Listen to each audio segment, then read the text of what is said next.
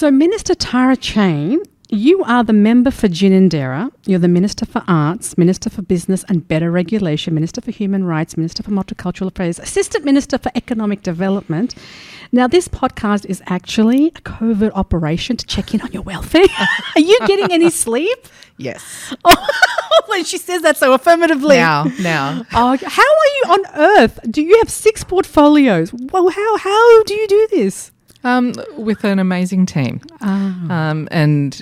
I think the Chief Minister says this a lot, and he's right, but we are nothing without the people around us. And I mean that both in terms of my staff in my own office, but also across the ACT government, in the directorates, hugely supported by so many staff, but also by my cabinet colleagues and my Labor colleagues as well. There's a lot of real recognition that we're a small parliament. Okay. We've got a lot to do. Yeah. Everyone's got a lot of portfolios, and we all look to how we can support each other. So it is a lot. I'm not going to deny that, but I'm very lucky to be so supported right across the board. So in terms of having these 6 portfolios, and they're big portfolios, I mean, human rights, multicultural affairs, arts, business, and like these are big, they're not little tiny things that you can put to the side. How do you manage your day-to-day? Like, what's involved when you will go to work of a day? Like, what's your day look like? That is a great question. I don't think any 2 days are the same, to be honest. And I think it can be easy with so many portfolios to feel like you're really across them all, but there might be one that you perhaps not drop a ball, but go, that issue that I thought I had a lot of time to get ready for or to think about. Suddenly the deadline is right on me. So just having that visibility all the time of things that are coming up is really important. Of course, our weeks are dictated by sitting weeks, which aren't always, but when they are, they provide a really different rhythm to the weeks, as well as cabinet, which is most weeks, usually on a Monday or a Wednesday for several hours. And when you say cabinet, that's when all the ministers get together with the chief minister and just, huddle. Yeah, make decisions. And particularly budget cabinet is another part of that process as well. So talking about what are our priorities, where are we going to spend the money? Are we going to spend extra? Are we going to collect more revenue from somewhere? Making those decisions together can be an iterative process as well. But those things take time, but I think perhaps what doesn't get as much recognition is the preparation time as well. That often these have germinated, some ideas have started in a directorate or directed by a minister, but some of them are years before they get to cabinet for a final decision. And then even for the ministers, the time that it takes to get across sometimes briefs are several hundred pages. So lots of reading, lots of reading. And so your day varies week to week. So there's no 2 days are the same. You're not going into work, cabinet meeting, and then we go to parliament to do some votes. There's nothing like that. It could all be different. In a sitting week, there is a pretty set rhythm. So the cabinet meeting would usually be on the Monday, and then sitting days are Tuesday to Thursday, and then Friday's kind of recovery for everybody. But when it's a not sitting week, there's a lot more constituent engagement, stakeholder meetings, a lot of events, and I think that's very typical of my portfolio mix. Is lots of stakeholders, lots of events, and lots of really fun events, I have to say as well. Well, because I remember seeing you at the Women's International Day, and when I saw you, it was like 2-3 o'clock in the afternoon, and you said that was your 4th event of the day. That's exactly right. Good memory. God. It's like how is that even a possibility? That was on the extreme end. That was a big weekend. But of course, International Women's Day and such a great reflection across the community of so many people holding events and encouraging women to get together and being able to show my support was just such a pleasure. But we'll admit by about 4:30. Ready to put my head on a pillow. And I don't blame you at all. And so because this has always come across my mind, because a minister like yourself has so much responsibility, 6 portfolios, do you guys, and I know because Canberra is a small government, so that's why many ministers, like you said before, have multiple portfolios. How do you divide your time? Is it based on what's the urgency? Is it based on what the budget is? How do you divide your time? It's a really good question. I'm not sure I figured it out yet, if I'm perfectly honest with you. Yeah, that's honest. It does really depend. Sometimes something unexpectedly demands a lot of attention, and they can be really challenging moments. We've also got to make sure you're paying attention to other things as well. But sometimes it is just about the urgency, but also things become urgent if you're not spending enough time on them in the first place. So I do really, I've always kind of operated on an email system.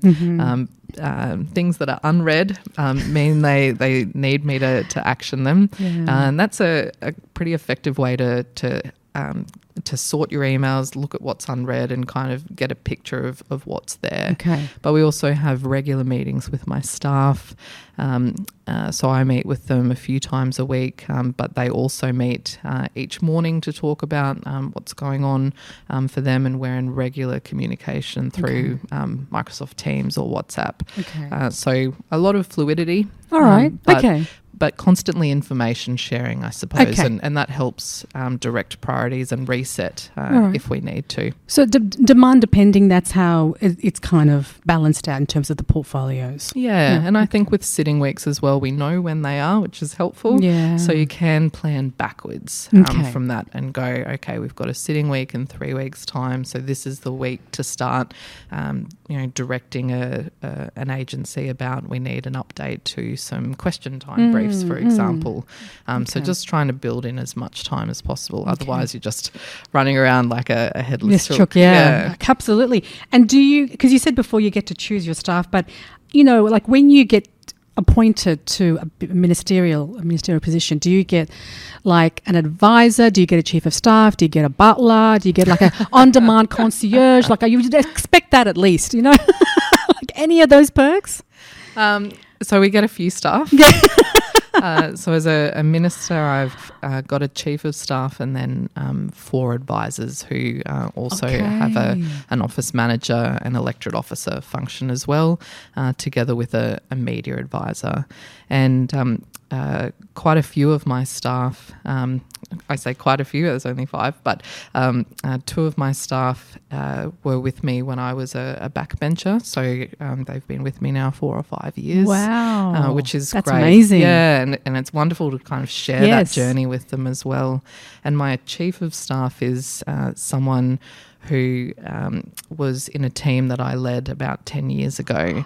And I remember at the time, I really saw him as an up-and-comer, and I just made sure I kept in touch with him because I really thought, that I'd hoped that we would work together one day.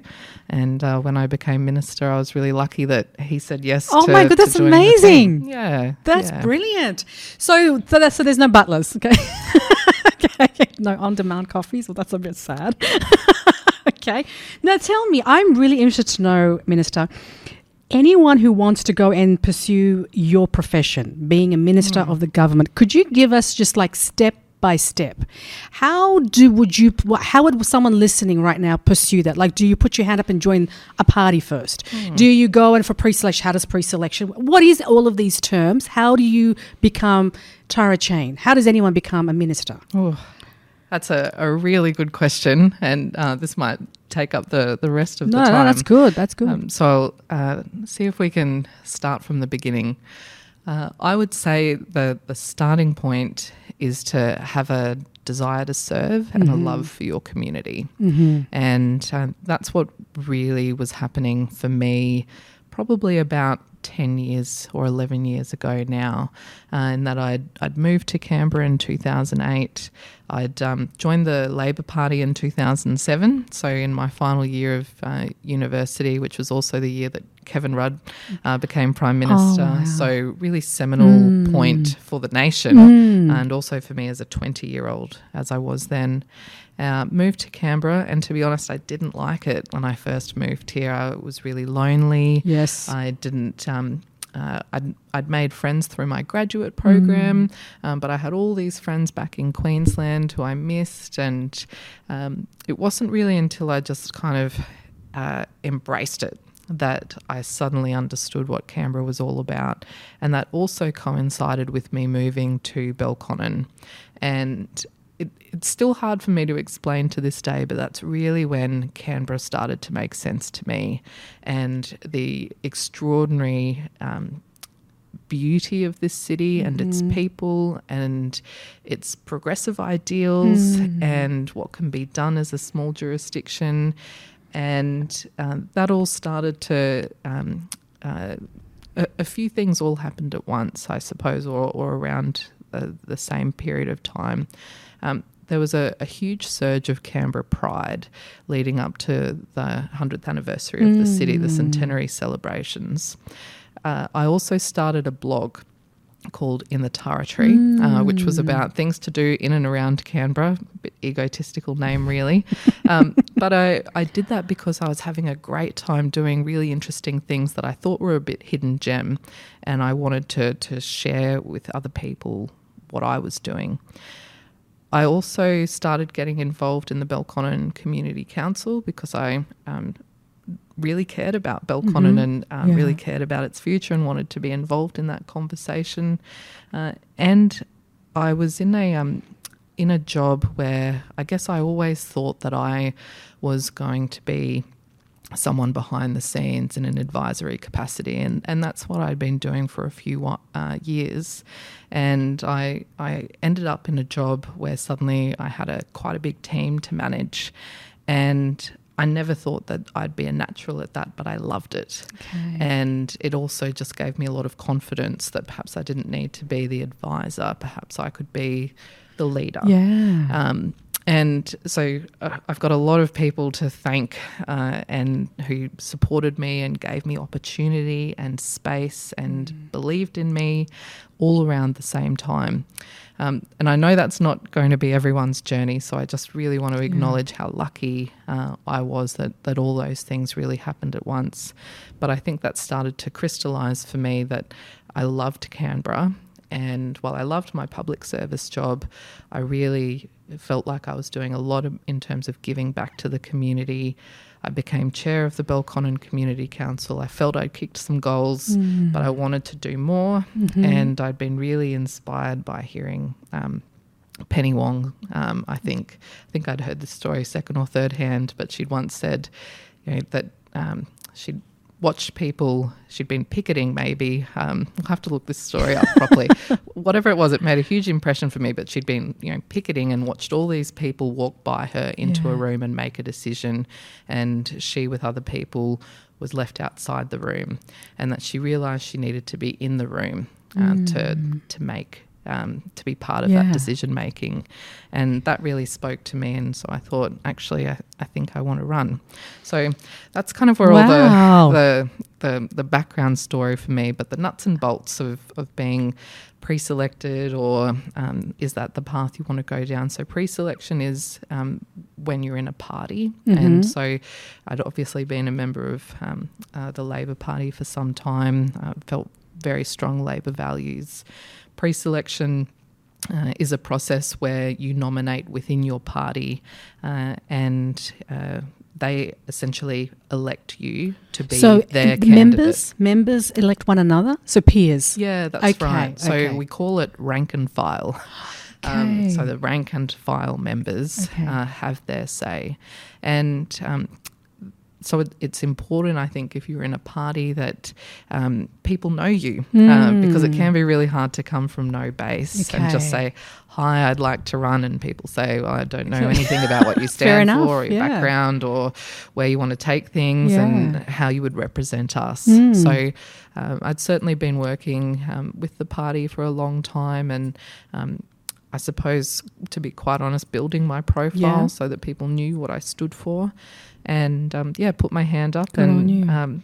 But pre-selection was not as hard as the election, but it was still pretty hard. It was a contest. Yeah, seriously. Yeah, because I think it's we had 6 people vying for 5 positions, And that's hard. That's even harder in some So ways. it's internal campaigning. Yeah, exactly. Okay. So lots of phone calls, house visits, handwritten letters. Really?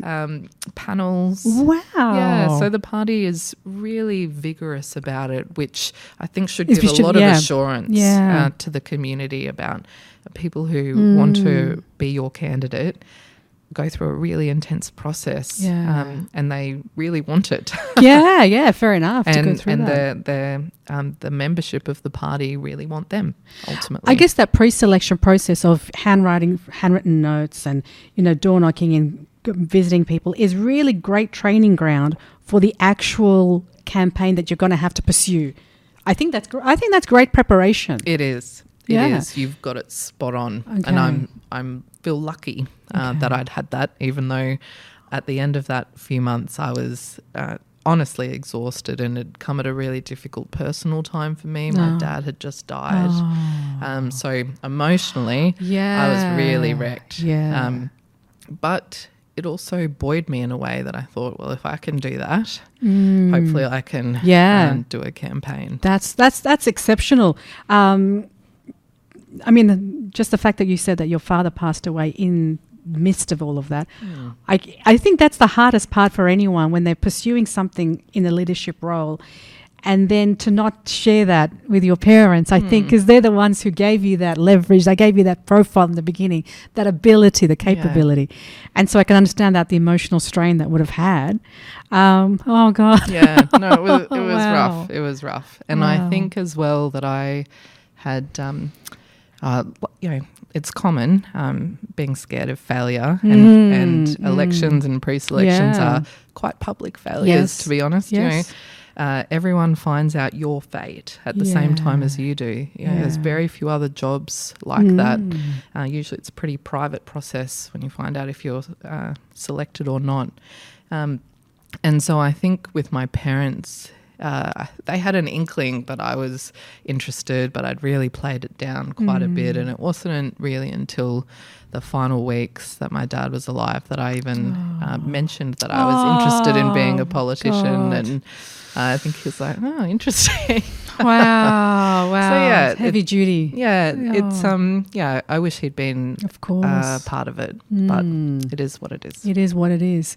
Well, you're doing your best to give him the best of legacies in you. I would hope so. In you, absolutely. And so once pre-selection finalizes and you get nominated, then what happens?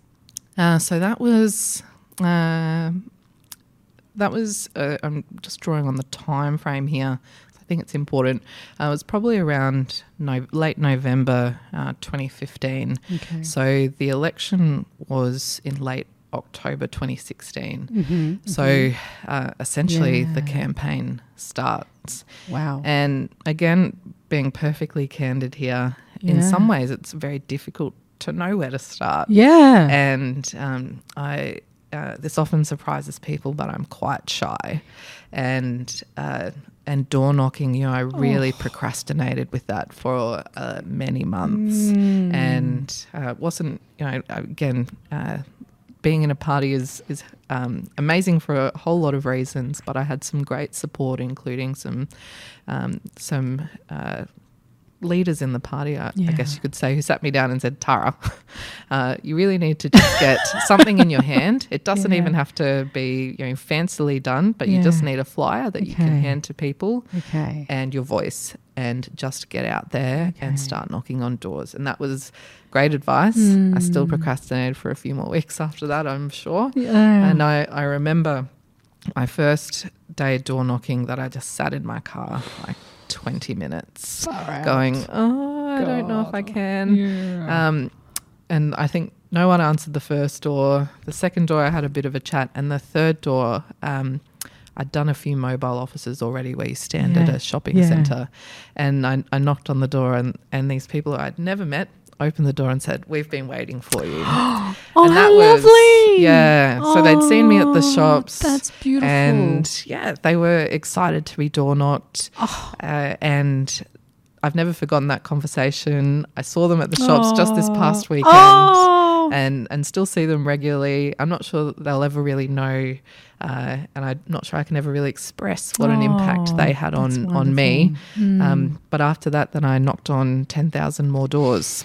And not to say that there were times, even late in the campaign where I was still sitting in the car going, I've got to get out of the car and start knocking. But once you do, the most extraordinary conversations, and I think it's something that I know my colleagues and I all really value, the privilege of this job, that you quickly sometimes go from just meeting someone to, in a few minutes, they're sharing something with you that's deeply personal, and in some cases they haven't told many people or anyone before. And just meeting people is one of the benefits, but also the personal privileges of this job. And it was an amazing time.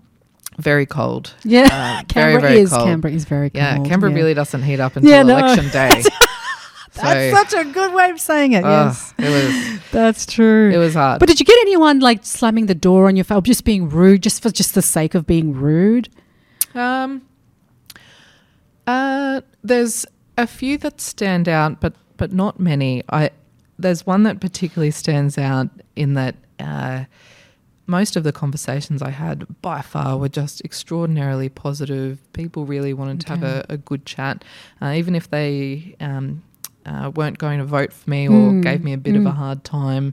I remember one fellow at the end said, it was a 45-minute conversation. He'd said at the beginning he didn't vote for Labor, and I said, why not? We had a long conversation, and at the end of that he said, look, I'm still not going to vote for you, but this is the rest of my household are Labor voters, and I'm going to tell them that they should vote for you. Oh, so that's great. That was a telling positive. Story. That's positive. So see, that's really amazing. So once you go and you do that, you do your door knocking, you do your mobile setups, and where you're outside a shopping centre and you're you're answering questions.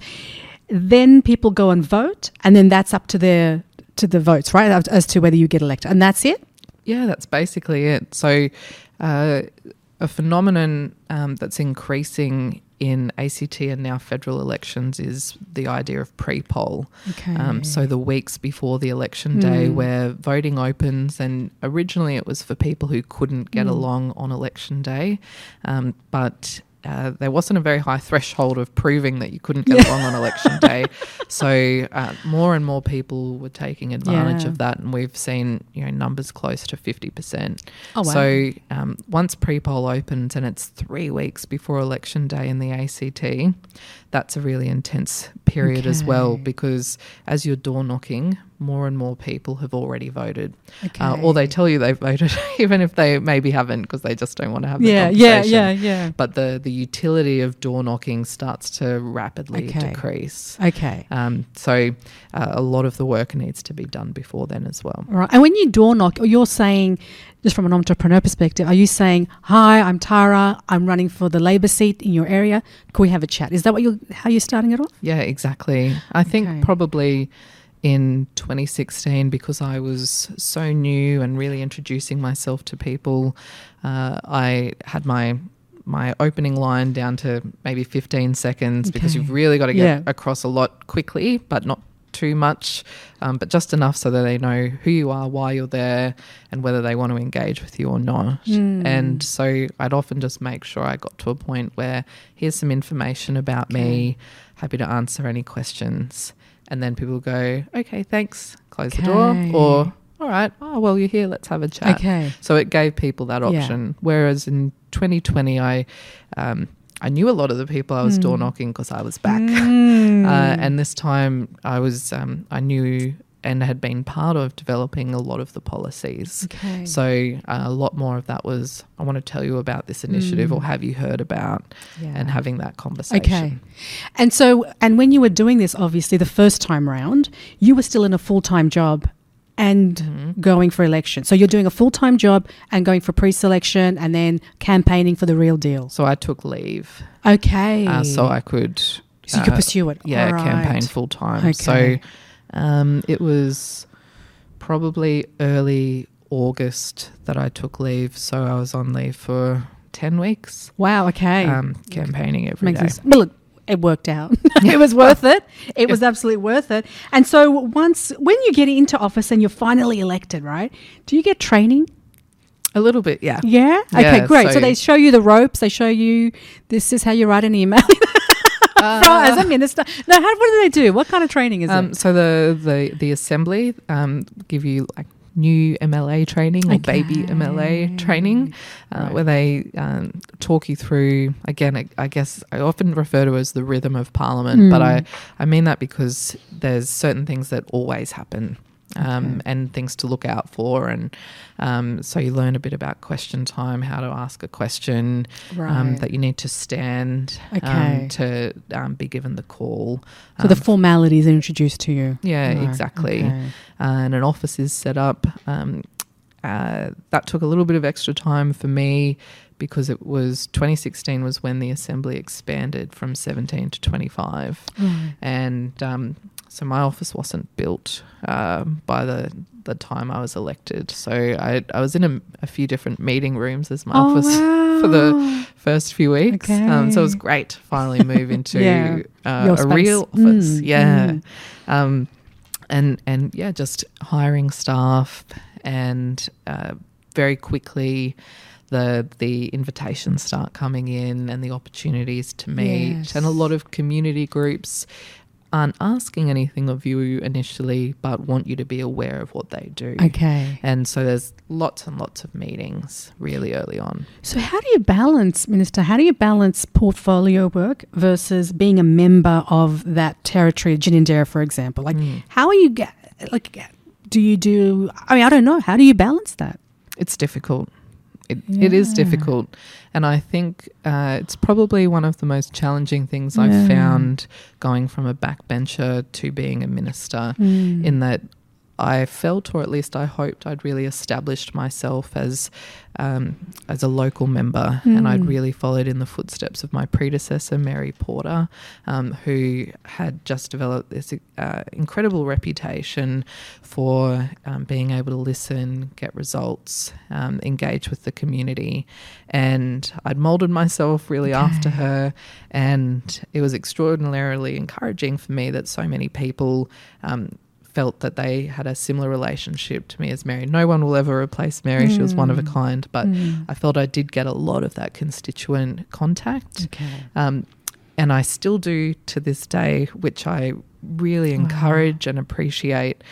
But I've also got all these other portfolios as well. So having to balance that a little bit better and just be perhaps a little bit more discerning with my time. And sometimes I'm just not able to meet as early as I'd like to with any stakeholder, just simply because other people have already got in first. I think even organising this today took us a few months. 100%. And so are you able to because there's the 5 staff that you have, are you able to give them some responsibility in terms of, look, can you go to these constituents, find out what's going on, or can you do a stand-up mobile little flight just to get to know what's happening in the community? Can you do that? Yeah, so if I'm around and I'm available, I will go. Okay. That is always the priority. But if there's something that I can't move, or I'm away, my staff are fantastic in stepping up as well, or I might just reach out to someone who run an event separately and catch up with them afterwards if I need to.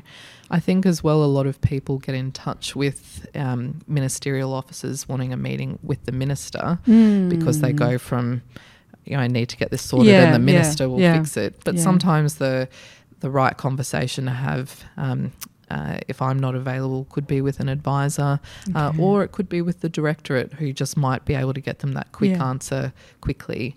And I would always prefer to meet with people myself and have that conversation and understand it. But I think it's, trying to understand the nub of the issue and directing it to the right line. And in a way that's still really respectful as well, because it's certainly never a fob off or anything like that. Totally. I'm trying to get a result for you, and I think this is the quickest path. Yeah, fair enough. And speaking of the quickest path, we've recently just had federal elections, and Labor has just won the federal election. And I'm wanting to know, like, when you guys went to the office, because you guys are a Labor government in Canberra, the federal government will have won, being a Labor government. Do you guys go in on a Monday morning, like doing high fives and singing, we did it, yay! Is it high? Like, what goes on? Like, what happened the morning of, or the morning after the first working day, winning the federal elections? Like, you're the boss of Canberra, and now you're the boss of the whole country. We can do anything we want. Not quite like that. Not quite like that. I think we're very respectful of the seriousness of the role, Sure. but yes, the mandate that we have been given as a party nationally, and this is a really different time for us. I've only been in the ACT Parliament in government, and I've only been in government, whether as a backbencher or as a minister, while the federal government has been the other party, or the Liberal National Coalition. And so this is a different era for me. And I think the Chief Minister as well, the entire time he's been Chief Minister, has been not with the Labor government in power. So in some ways it remains to be seen a little bit, but already we've just got a much better, stronger, more open working relationship. So that's the difference. When you have the federal, that's the same party as the state or territory. It's just there's more better communication. That's what's... 5 weeks in, okay. Yes. Okay. That's certainly what it's feeling like. Okay. All right. But in terms of did we come in and high-five each other, I think that actually happened probably the Saturday night. Oh, did it? Okay. Oh, good. There's a big party, and everyone's having parties. Yeah. But you know that some parties are going to have a different mood to others, and but there is something really special of being part of a result that changes things and changes them in your favour. And there haven't been too many Labor governments that have won from an opposition. So the last one, Kevin Rudd, of course. But a long time before that, it was Hawke. So it's rare that this opportunity comes around, and I'm really lucky that in my life that I've been part of 2 election campaigns where we've seen a change nationally. And watching what that does, that basically cemented me for life with the party. And so I can't wait to see what the next generation who worked so hard for our federal result come through with next. And especially because the only seat that was held by the Liberal Party, federal seat, by Zed Seselja, who's now been unseated, and it's been taken over by David Pocock, who's an independent. What does that mean for the government in Canberra now that David Pocock holds that seat, the independent Senate seat, and there's no Liberal influence? What does that mean? It's a great question, and something that I think we're all still getting our heads around, with the result only being formalised, 8 days ago. It looked very likely for a few weeks, but now it's definite. For me, it's almost a period of mixed emotions, which has surprised me greatly, because I think for a long time I'm very passionate about territory rights. This has been something that I campaigned on in 2016, especially with the death of my dad, and that I drove right throughout my last term in Parliament. Now I'm the Minister responsible for end-of-life policy. So this feels like a real opportunity, and I'm really grateful that we've had such strong support from our federal Labor members locally on this issue for so long, and it has really been for me that Zed has been the key roadblock and the frustration for me. And I said that territory rights would be an election issue, and it was. And I think it crystallised for a lot of people that there was actually someone standing in their way of what 80 to 90% of Canberrans want to have as a policy, which is such a high amount. But I think for me, where so much of my frustration and effort and anger in some ways has been directed for so long, for that to then not be there is taking a little bit of time to get used to and get my head around. This might not be a fight anymore. This might actually become reality. And so as a result, one of the first things the Chief Minister and I did after the federal election was task my directorate to start the background policy work on voluntary assisted dying policy. Okay. Because we think it's looking pretty likely that territory rights will be restored, and then there's a high and a justified expectation from the community that we get on with it. Okay. So when you said restored, it was once law in Canberra? So we've got a Self-Government Act, as does the Northern Territory. So the ACT and the Northern Territory are not enshrined in the Constitution like the states are. So to establish us as self-governing territories, the Commonwealth created federal legislation for us. So there's the Self-Government Act of the ACT, Self-Government Act of the Northern Territory.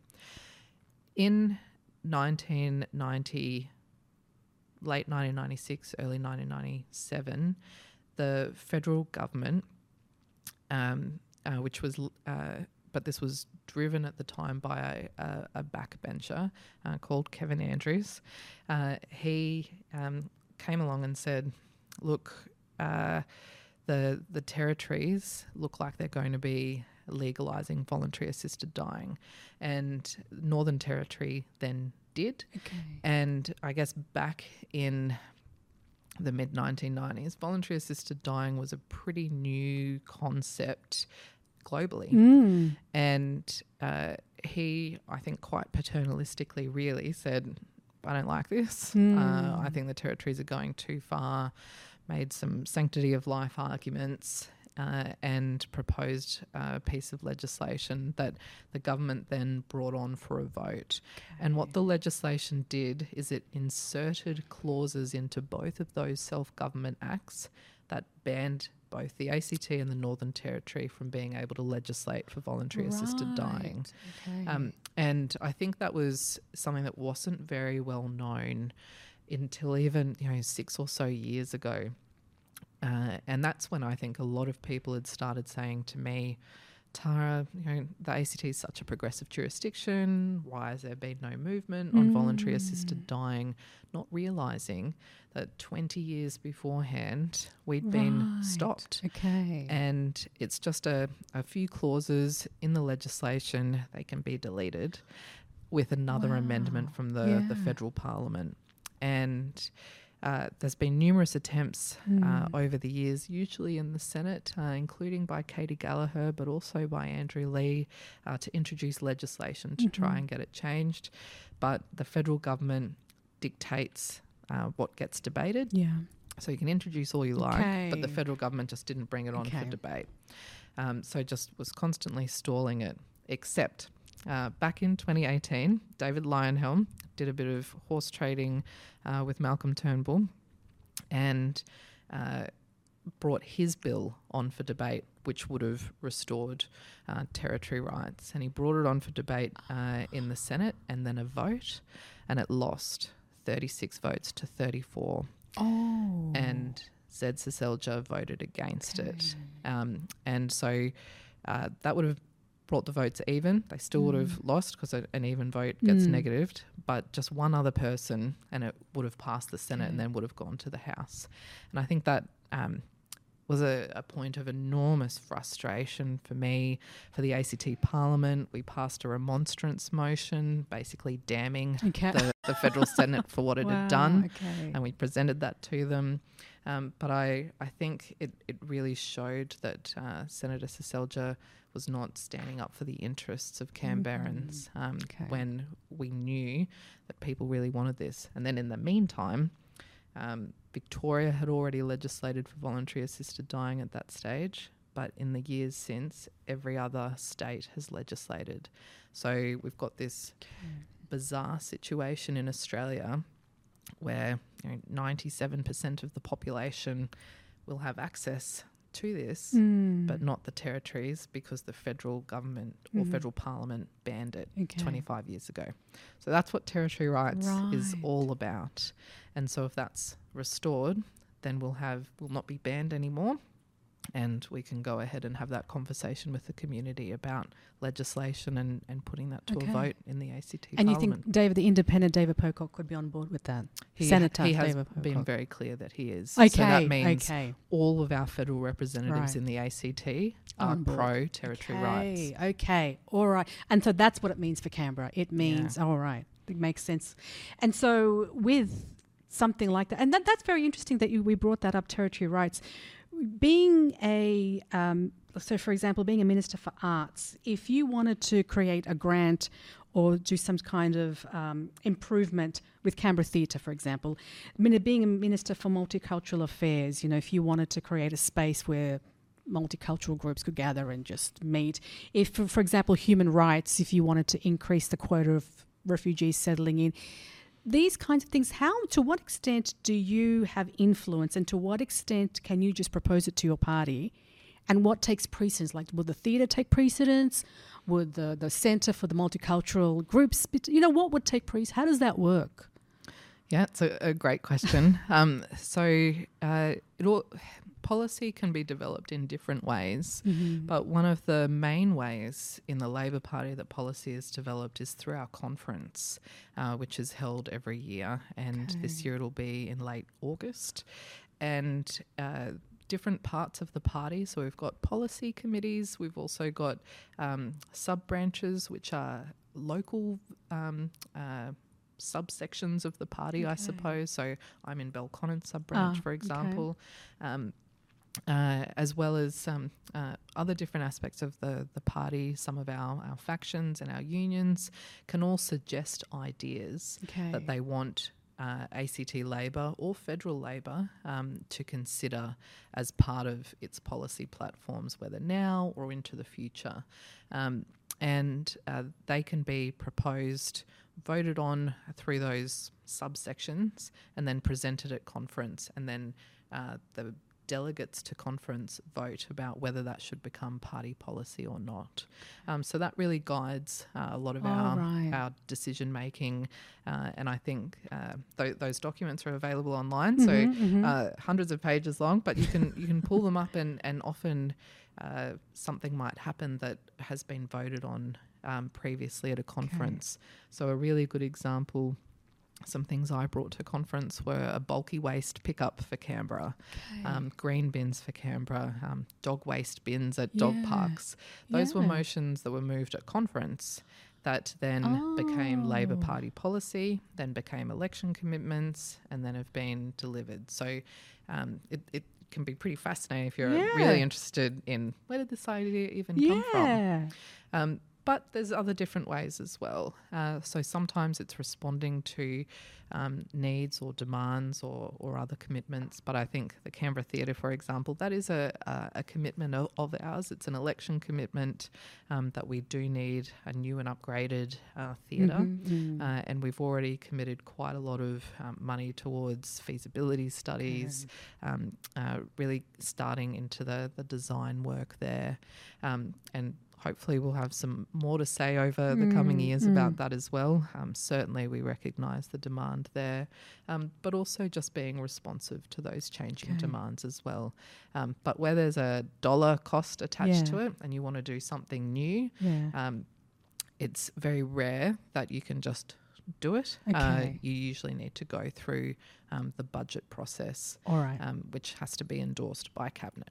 And then you would make the decision what portfolio needs what attention, what dollar. You would make that assessment based on what evidence you're seeing in front of you. Exactly. But I just didn't understand thank you for explaining that, the impact that a conference has, for example. I just thought the Labor group are getting together and just having a yarn, what are you doing, what am I doing?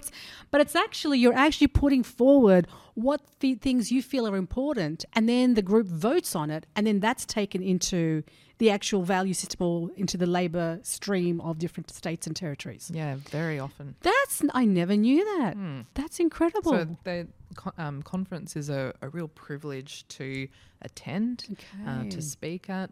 Often you'll find that people, it's a contest essentially to become a delegate. So we've got a very large membership, and if everyone went, it would be pretty unwieldy.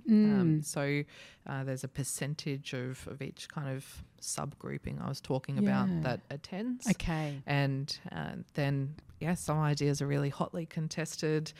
Some ideas are passed unanimously, but there's usually quite a big agenda to work through. And so, sometimes it's an opportunity for a chin wag and a catch up or a bit of a celebration. I suspect our conference will be a celebration, but then there's definitely debates and debates about how our party is even organised come up as well, but quite a lot of policy debates too. And this is obviously just within the restriction of the people who are present. Nobody's recording it. Nobody is putting it on social media. No, we can. Yeah. You can do that? Yep. Oh, okay. So it's open for the public. Someone could just literally go in and record the whole thing, vlog it. So we often have media there. Okay. And I think the media's live blogged it in previous years. Yeah. All right. And there's usually something of interest because it is a contest of ideas sometimes. Oh, that's... and so, reporting, there might be a bit of a tension within the party. Okay. Often it's really healthy tension as we work out, what is the school of thought or which direction do we want to go in. Okay. So, no, it does get pretty widely reported. But the link to all the work that we're doing there to what might be the actual impact on people's lives, it might not be as well understood. Yeah, absolutely. So that brings me to my next question. When you want to find a solution, like say, for example, the Canberra Theatre, for example, let's just take that, just as say, or anything you'd like to talk about. But can you take me through the process of how do you find a solution to a problem? So, for example, in the entrepreneurial space, when you see a problem, the entrepreneur creates a solution to, you need to put something down, they create a pen. In the government stance, when you see a problem, there is not enough entertainment, more tourism needs to come in, for example, create jobs. Mm-hmm. So the solution is, do you upgrade? How do you match a problem to solution? How do you find that match in government? Great question. Different ways. And I don't mean that facetiously. I mean it in it depends what the problem is. Okay. So we've just got lots of different levers that are available to us. So as I said, some things do require money. And so if they do, usually they have to go through a budget process unless it can be internally absorbed. But usually a directorate's budget has been organised the year before for all the things that it said it was going to do, and so finding extra money can be quite hard. We don't really build in any fat that we can just draw on. That just wouldn't be a good use of the public's money. But there are other levers available to us as well, so legislative. So if we identify a problem that we want to fix or address, often legislation is the fix, which changes how we might do something or think about something. But to get to that legislative change, sorry to cut you off, are you, so say for example, this brilliant space that you've got here, this podcast space that we're broadcasting from, it's a government initiative. You guys have done all of this. You came to the community, asked the community, what do you want? They said a podcast space, which was like spot on. Do you guys do that, like in legislative change? Do you ask what is it that you're wanting, or do you assume that, I've spoken to them last month or 3 months ago, this is what I feel is the need that's changed for the legislation? Yeah, another excellent question. It depends a little bit, but it's usually not come from nowhere. It's because we've recognised there's a need, something needs to change. It's been brought to our attention either internally or externally. There's something that we need to do here, or someone's lobbying, calling for something. We want to see this change. And so generally what happens is we don't just go and do it and introduce it and it gets passed. Particularly as a government, the cabinet process again is really important. And as a Labor Party, we've got a caucus process as well. So within our own party, making sure that we're all comfortable with what we're proposing to do. But usually we need to seek from our cabinet colleagues authority to pursue this, so identifying that there's a need, I propose to do this. Do you agree? Yes, no. If there's agreement, then go away, draft up some legislation or create a different policy, and then you might probably bring that back to your colleagues and say, I said there was a problem, we agreed I would do something, this is what I'm proposing to do, does that meet everyone's expectations? And then that's probably at the point where it would be introduced into Parliament. But sometimes if legislation is quite new or complex, it doesn't just automatically get passed, and sometimes before it's even introduced, you want to socialise it again with the community.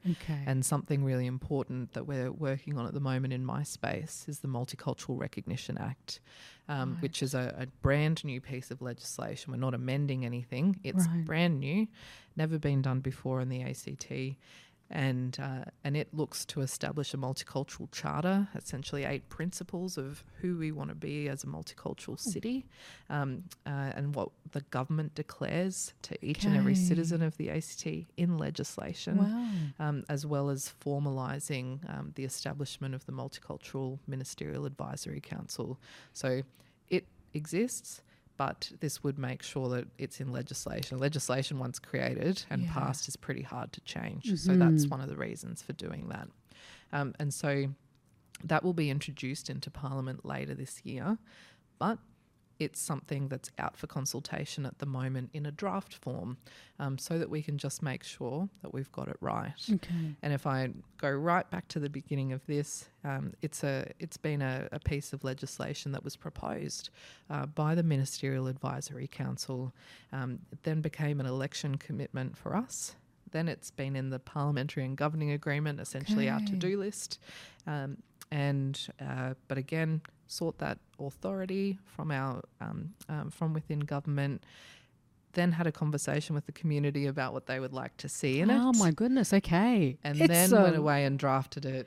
And then, so that's why it takes a bit of time to get this all right. Not everything is like that. Okay. But you can understand a piece of legislation that has an impact and potentially means something to every single person in the city, and is something that was born from a community request or desire, is something that we do want to make sure the community feels heard and reflected, and that what we pass as legislation is reflective of what they want. That's excellent. And I know I looked at, you've got something, Caring for Your Money initiative. That's an initiative where cold women, like women from non-English speaking backgrounds, can go and learn about how to manage money or how to learn just budgeting and stuff like that. And I think that's a brilliant initiative.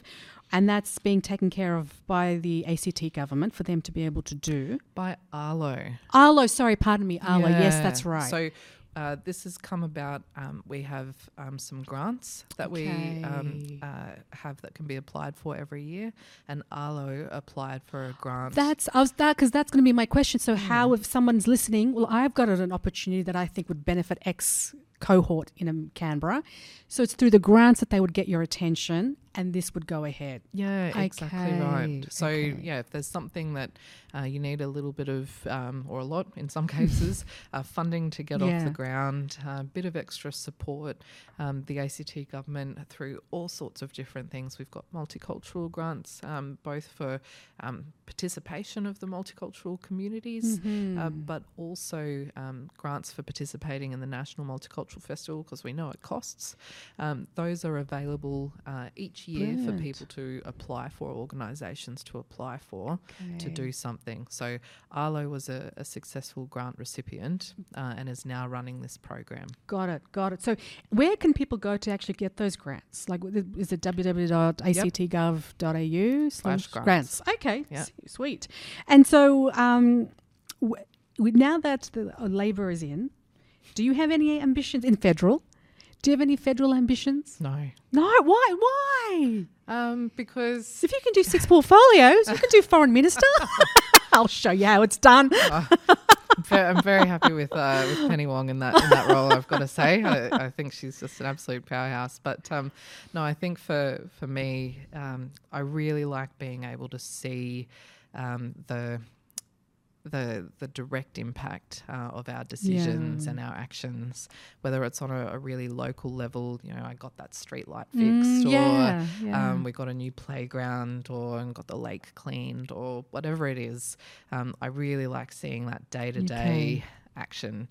Whereas I think federally, there's incredible way to change and shape the nation, but some of those things also take a little bit longer, or they're a little bit less tangible. Whereas I really like to see the products of my efforts. No, fair enough. And I've still got a lot more to do in the ACT. Yeah. Do you have your eye on the Chief Minister's spot? No. Okay. I won't tell him. I won't. I've already interviewed him. Like, I totally won't tell him. No, I'm very happy with my portfolio mix. But I asked that just because being in your role, and then where's the next step from here? Like, if you wanted to still be a politician, still work for Canberra, like, is there this is it? This is where you're at the spot, like you're on the spotlight, like this is where it's at for you? Yeah, well, look, I think for me, I'm not going to be a politician forever, and I'm 35.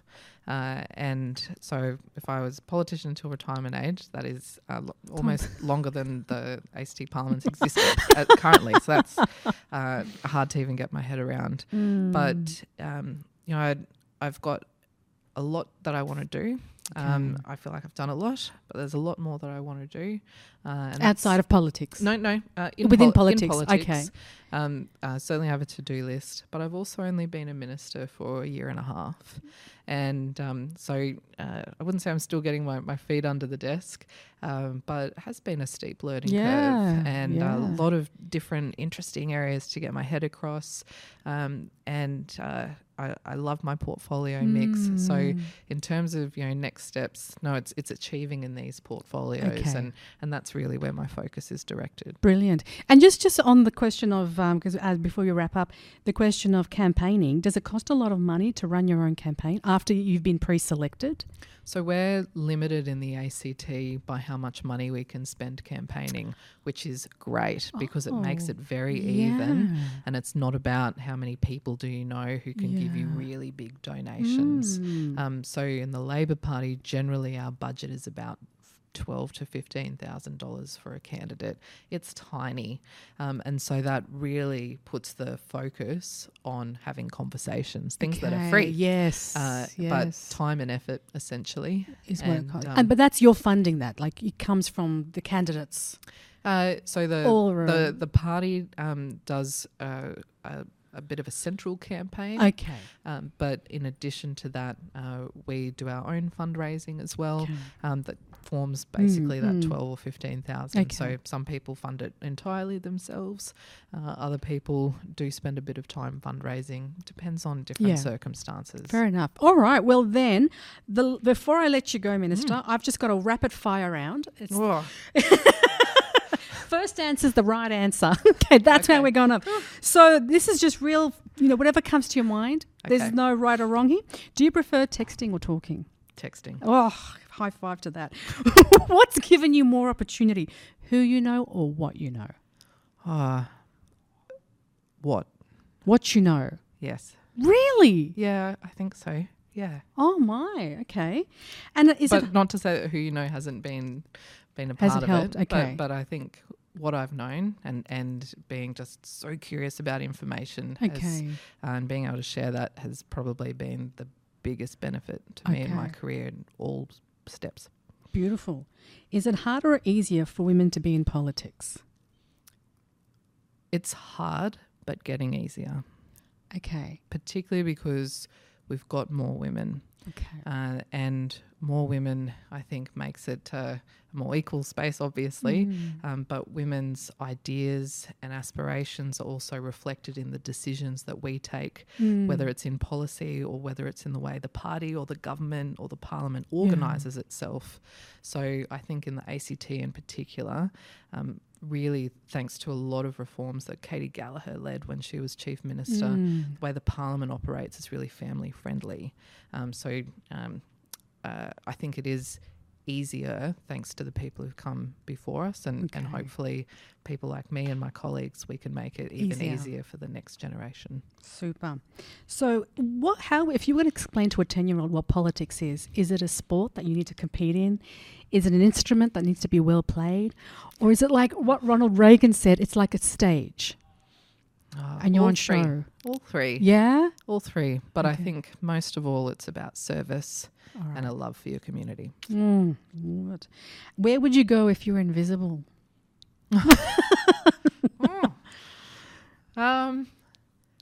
See how Penny Wong does things, you know? No, that's true. That's true. Oh, gosh. There's not a lot that I don't think I need to know, but a bit cheekily, I suppose, there have been some times where you just know that something has happened in the Liberal Party. And you just go, I wonder what happened this morning. And it's probably not very exciting ultimately. But, you know, when you know and no one's saying anything, but you can just know. Okay, all right. Fair enough. That's very cheeky. Fair enough. What's the easiest part of your job? I would say talking to people, which is easy and hard, but probably the thing I get the most enjoyment from is learning people's stories and using that to really motivate me and to hopefully make the best decisions. Yeah. And what's the hardest part about your job? Being in 10 different headspaces at once. I can imagine. And I joke that I feel like I've almost perhaps developed ADHD over the time, and I don't mean that lightly either. That sometimes it is very hard to concentrate, and it's easy to be thinking of 4 other things that then are taking your attention, and sometimes just focusing to get the email done or to read the 200-page brief when all these other things are happening, that can be really hard. And I think just jumping from portfolio to portfolio. Are you the type of person that takes work home? Or do you discipline yourself? I'm pretty good at a point where I stop. Stop. Good. Okay. Except for social media. Okay. Well, I think especially in this generation, people do expect you to be available and to be somewhat responsive. Okay. All right. What do you believe that others think is crazy? I really believe that the USA is a fantastic place. But if I can briefly explain, I've visited there a few times. I'm going again, hopefully in a few weeks for leisure. And I just think it's an incredible country, melting pot. Every state is so different. The people are just so hospitable and so lovely passionate. And I think a lot of the negatives that we see out of the USA does not really reflect what it's like to be there on the ground. And I've done a lot of solo traveling there as a woman. And I've been, by and large, really respected. People looking out for me, making me feel welcome and being friendly. And I think that's the bit that is not seen out of the USA. But I think a lot of people go, oh my gosh, why do you want to travel there? I'd never want to go there. But that's why. Oh, good on you. And then finally, Tara, how do you want to be remembered in your role?